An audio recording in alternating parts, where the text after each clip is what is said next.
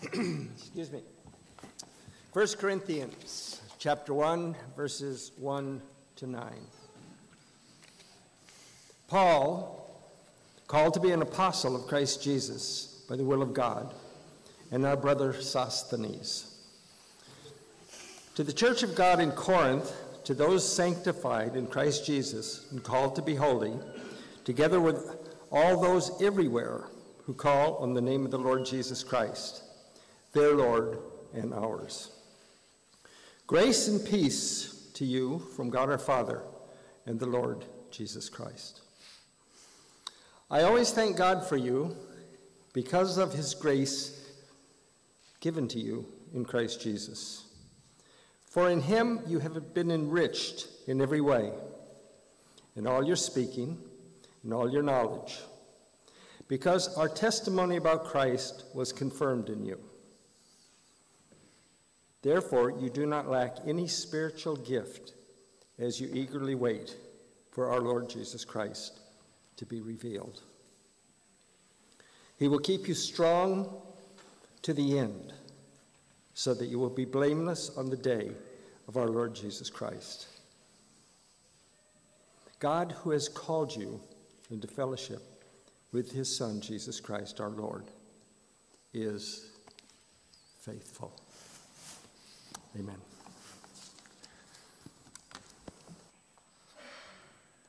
Thank you so much, Mickey.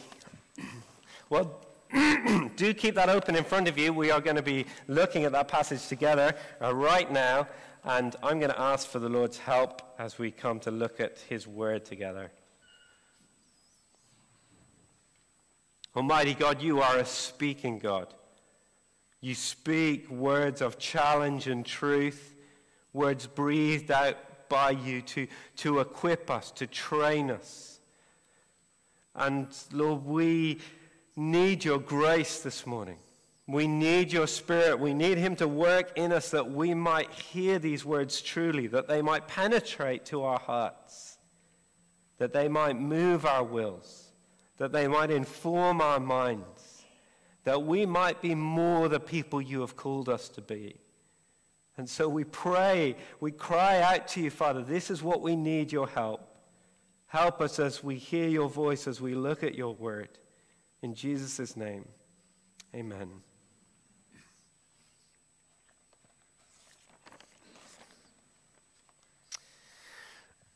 Earlier this year, as a family, we were going away for a break for a few days, just also to see my godfather, and I was looking online at Airbnb to see where we might stay, and I came across this really great deal. Just a fabulous apartment, much nicer than anything else I had seen. The price was extraordinary. It just looked really impressive. And I read in the detail from the owner that they said, please could I email them direct before booking through Airbnb? So I emailed them, and they emailed back saying they just had some problems with the sort of payment through Airbnb, and they'd much prefer me to use Booking.com. And they sent me a link to Booking.com. So I clicked on the link, and so I was about to click through to the payment, and I thought, I just wonder, is this really real? And as I tried to click on other bits of that Booking.com website, it turned out the whole thing was a scam. We live in a world of fakes. Whether it's fake news, fake social media profiles, fake student accommodation or other accommodation. I was really glad I'd stopped to check. But do you know, the biggest problem is that sometimes we can see stuff, it just seems so impressive, we don't even think that it might be a fake. We don't even realize. We're going to be in 1 Corinthians over the next while. Let me take you to the world of Corinth, to the first century, ancient Greece, this great city. It was a place that looked really impressive. It was full of sort of show and status. If you walked the streets, you would have been impressed by this great city. It was one of the greatest in the Roman Empire at the time. The capital over the whole region of Achaia, which is sort of the region of Greece that is just to the left of Athens. And if you'd walk the streets, You would have been impressed by the wealth on show. This city was on a narrow strip of land between two major ports, and it was a major trade center. Masses of different people went through it. And by that trade, people became rich, and they showed off their riches. And you would have been impressed by the celebrities. Now, maybe some of you younger folk are thinking, did they really have celebrities before YouTube and movies? But they did. These guys, these celebrities, you might have found on a street corner or in a square. They were debaters, philosophers, and they were popular not really because of their great arguments, but because of their performance. They were showmen giving powerful speeches in beautifully toned bodies. And in 1 Corinthians, the average Corinthian longed to be like that kind of person, impressive, longed to have that status to show off. Into this world, into this city, came the gospel of Jesus Christ. If we had time, we could spend some time in Acts 18 seeing what happened. Paul, as he preaches about Jesus, and many Corinthians believed. And it wasn't a show. They were real Christians. And over 18 months, Paul spent that long there. They really grew. They were really changed. Well, Paul left Corinth and 3 years have passed. And by this time, news has reached Paul. And that is why he writes 1 Corinthians. And what we're going to see is that the news is not good. It is not good.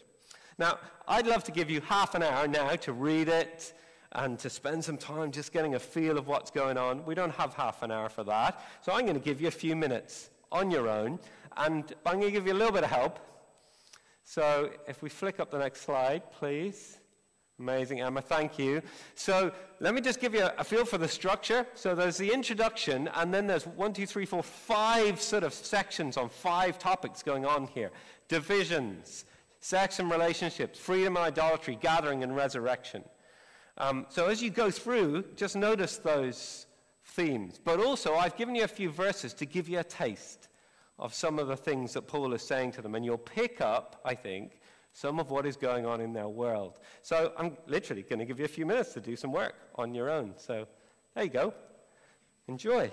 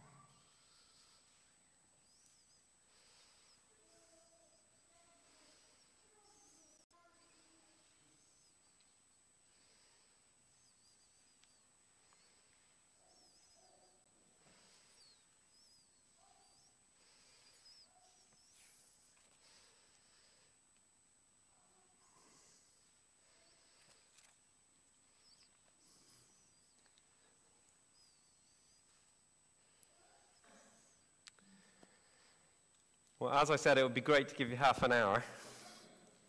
I hope you've got a little bit of a flavor of some of the stuff going on. I don't know if you've got through all the verses or sections. Let me help you out a bit. The news that comes to Paul of the Corinthian church, it's not good. There is infighting, fighting about who is the better Christian leader. There's immorality, especially sexual, that's even worse than some of that is out there in the world. There's a lack of love. They're taking each other to court. Some of them are eating when others are starving. There's confusion about all sorts of things, marriage, sex, relationships. There's wrong thinking about idolatry and freedom. And their church gatherings, did you pick that up in 11:17?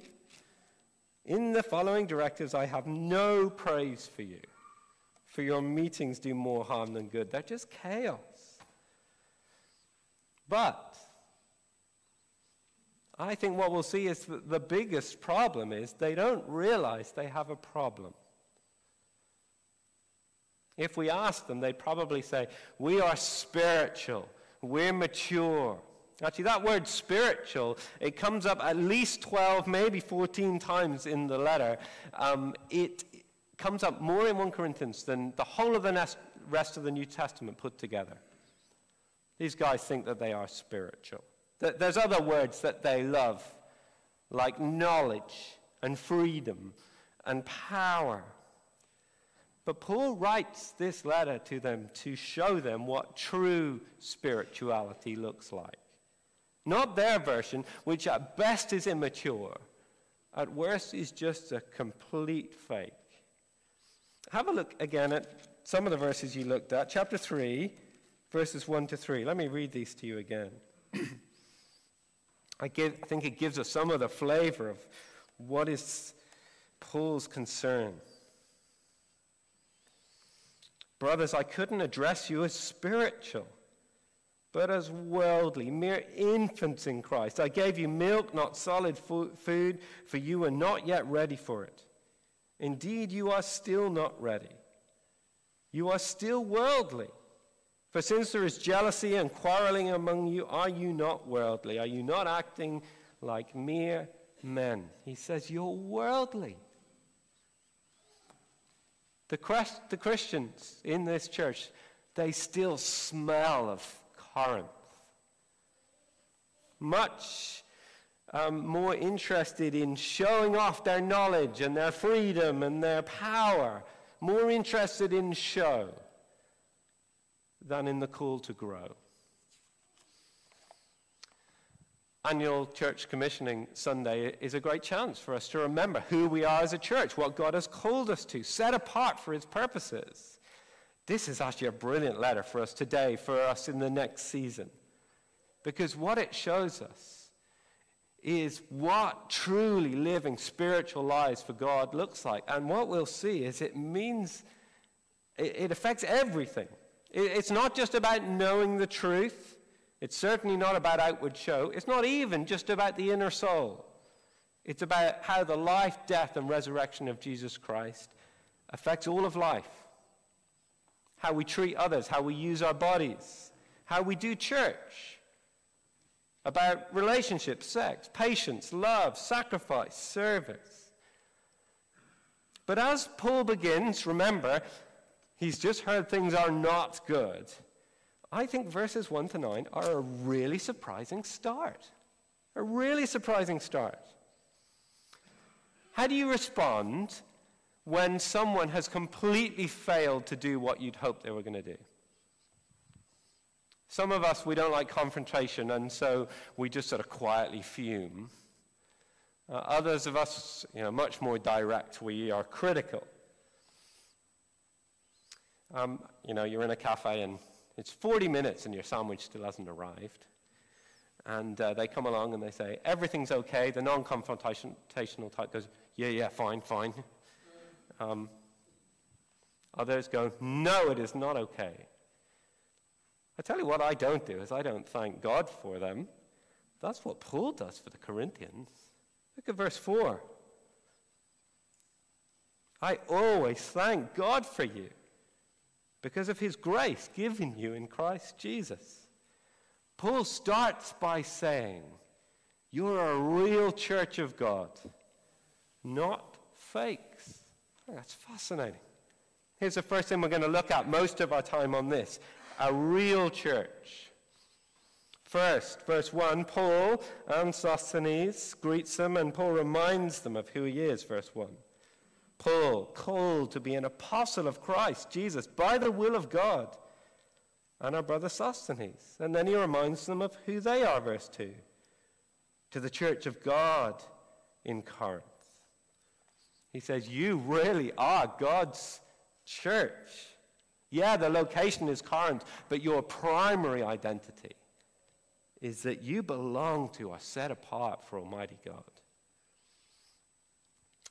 Some of us, it's the royal we here. Some of us have been putting labels on clothes for children this last while. Because, you want those children as they go to school to come back with the clothes you send them to. I've actually found that using my kids' labels, putting them on my own clothes, helps me get my own clothes back, which is very useful. If Grosvenor Road Baptist Church had a label, a name label on it, what would it say? It wouldn't say, our church. Of course that's true, in a sense. It wouldn't say Ed's church. It would say this is God's church, belongs to, chosen, set apart for God.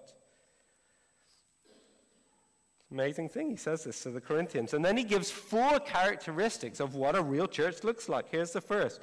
He says, a holy church. Verse 2 again. To the church of God in Corinth, to those sanctified in Christ Jesus and called to be holy.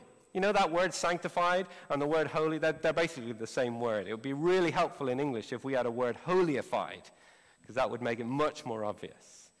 Because what has happened here is that something has happened, they've been holyified, and this is something they're called to be holy. When a person trusts in Jesus, they are joined to Jesus, union with him. And Jesus takes our sin and he gives us his holiness, his righteousness. And for all believers, that has happened. We are holyified. But in reality, I know this, don't you? We are a long way from that. There's a long way to go. We are called to be holy, to fight sin, to go God's way, to show the beauty of Jesus. Paul says, you're a real church, a holy church, made holy in Jesus, and being made holy by Jesus. That is true spirituality. Secondly, he says, they're to be a together church, a united church. Verse 2 again. So they're called to be holy together with all those everywhere who call on the name of our Lord Jesus Christ, their Lord and ours. On the one hand, Paul wants these Corinthians to know they are so special, they are God's church. But on the other hand, he wants them to know they are nothing special. They are the same as every other church. Any person who calls on the name of the Lord Jesus, that is the only way to belong to God. That's the only reason they belong to God. And now, well, they were part of a global family, a together people, united for Christ. There's no room for superiority. I wonder at Grosvenor, maybe you realize we are nothing special. Maybe some of us think, oh, we are quite special. Well, we are. God has chosen us. But we're nothing special. We're the same as any other genuine church. We are sinners, saved by calling on Jesus. And we're called to be a together people with all those who call on Jesus, a united church. Thirdly, Paul says that they are a gifted church. Okay, so I want you to help me here. So this word gifted can have more than one meaning. Anyone able to give me a meaning of the word gifted?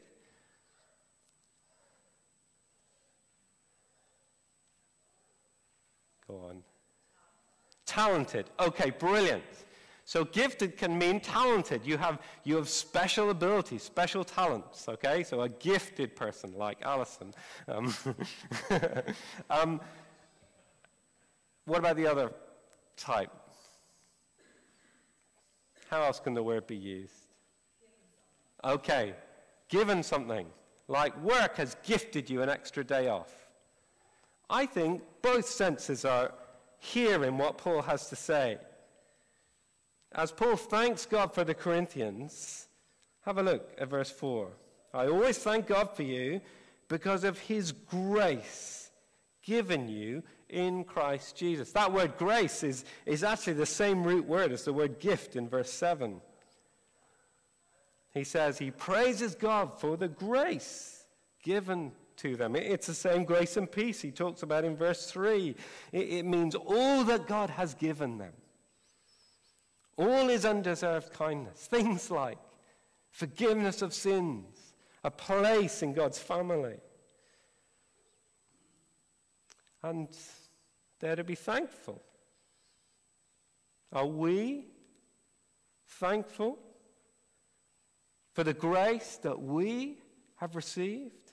That what we've been given, all that we've been given, because of God's kindness to us. But I think Paul also is talking about some special abilities. Look at verses 5 and 6. For in him you've been enriched in every way, in all your speaking, in all your knowledge, because our testimony about Christ was confirmed in you. Let me give you the sequence here. I think what has happened is the apostles, they've come, they've testified about Jesus. The Corinthians have believed, and they've confirmed that testimony. In other words, they themselves, as they have believed, have been a confirmation of the power, the saving power of Jesus. And so, verse 5, God has blessed them, enriched them with special gifts. What are these? Well, it seems to be speaking, and knowledge.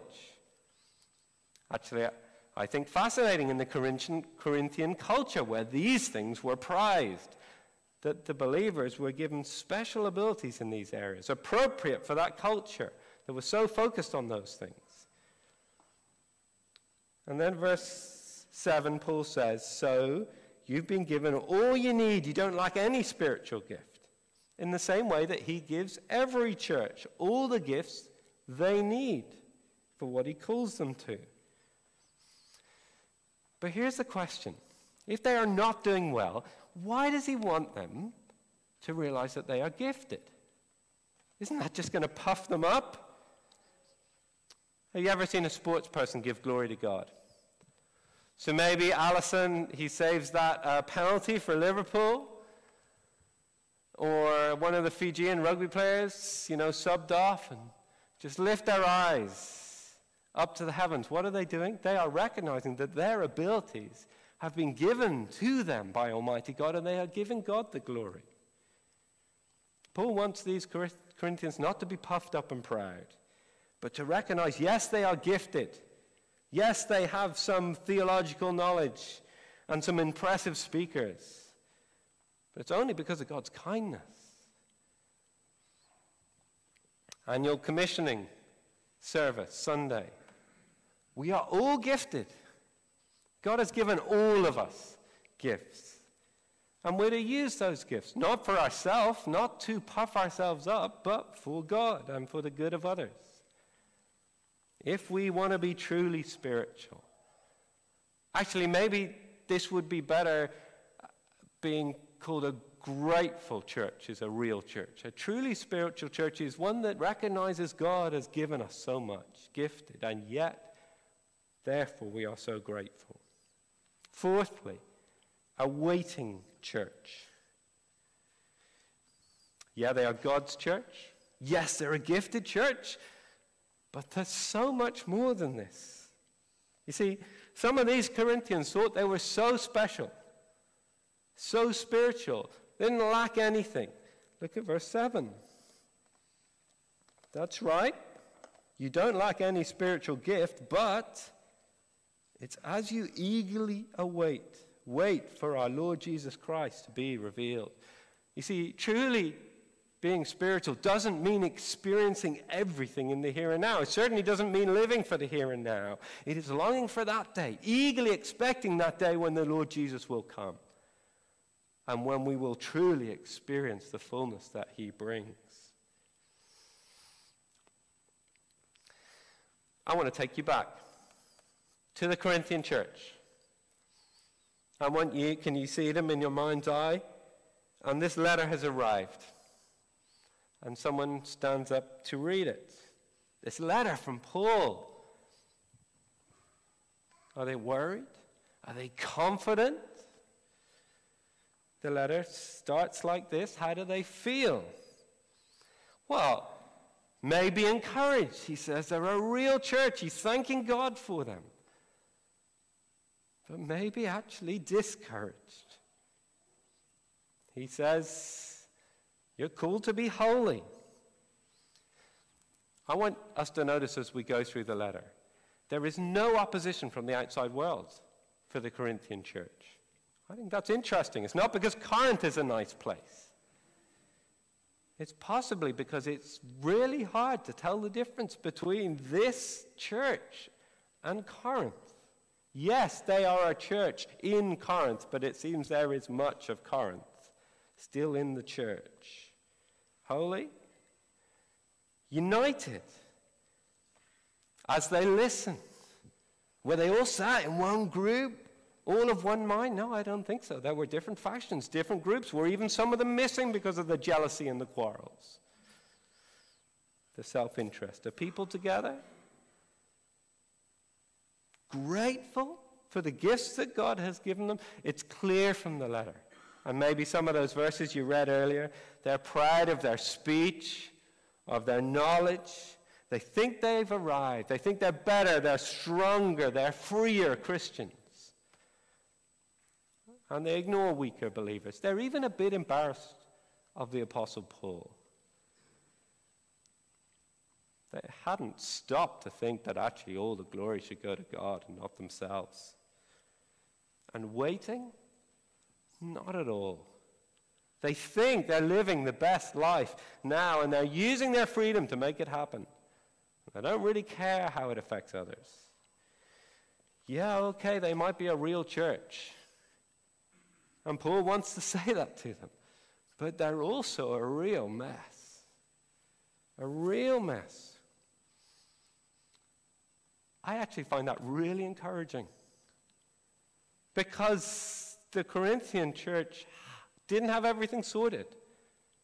And I don't have everything sorted. Do you? What about us? As we consider the marks of true spirituality of this real church, what about us? Do we put on a good show? Or do we really want to grow? How do we feel about holiness? How do we think we're doing at unity?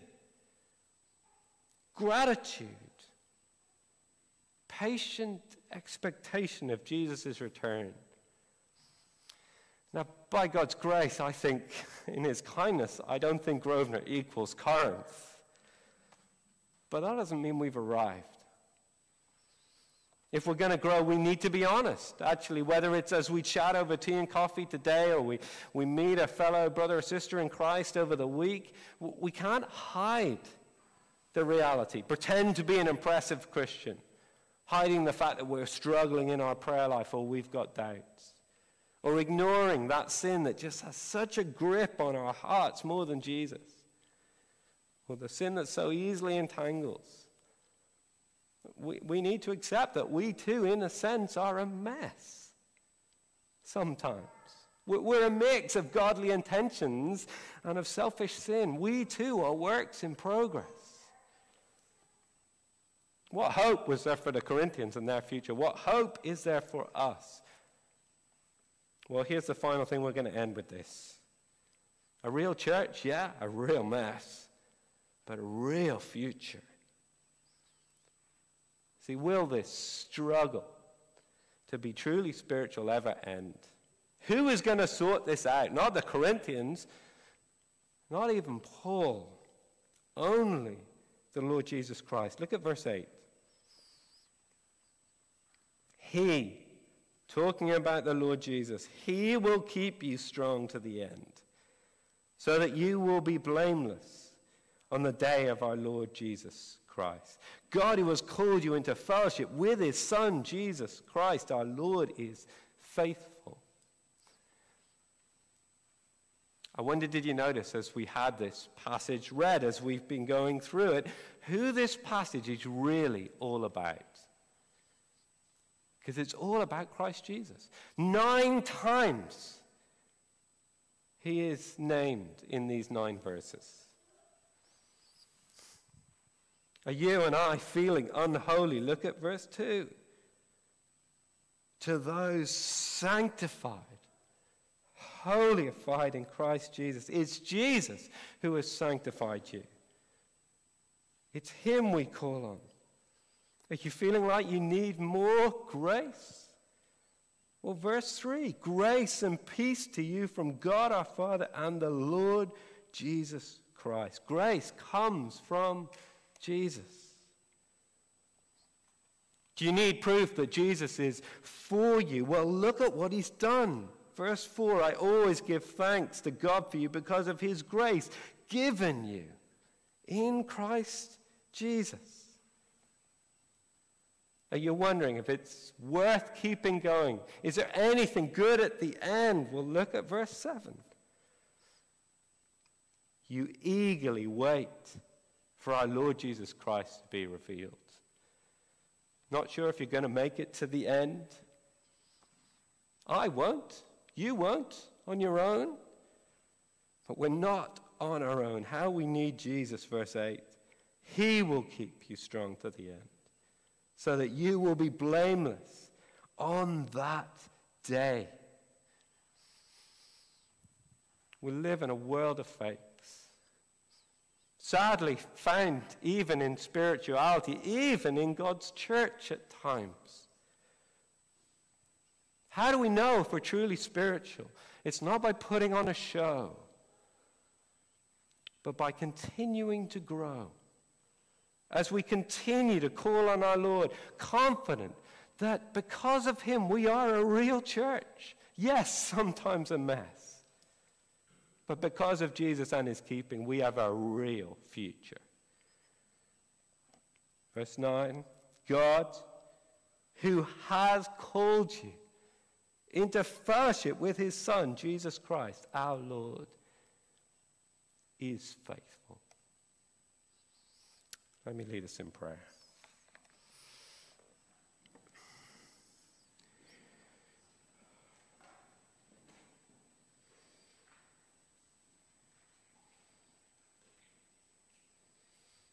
Our gracious God, our gracious Father, we acknowledge before you that we are not who we would long to be, who you long us to be, that you've called us to be holy, to be united, to be a church that is able to recognize your grace and thank you for it.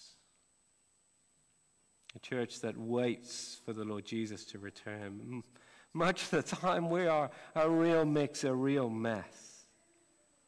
And yet we thank you for the grace that we have in Jesus, for that forgiveness, that status, that calling, and for the hope that lies ahead and the help in the present. Please, would you help us to throw off all the temptations to make a show, and deep down in our hearts, in our lives, as a church together, we would want to grow. For your Son's name, amen.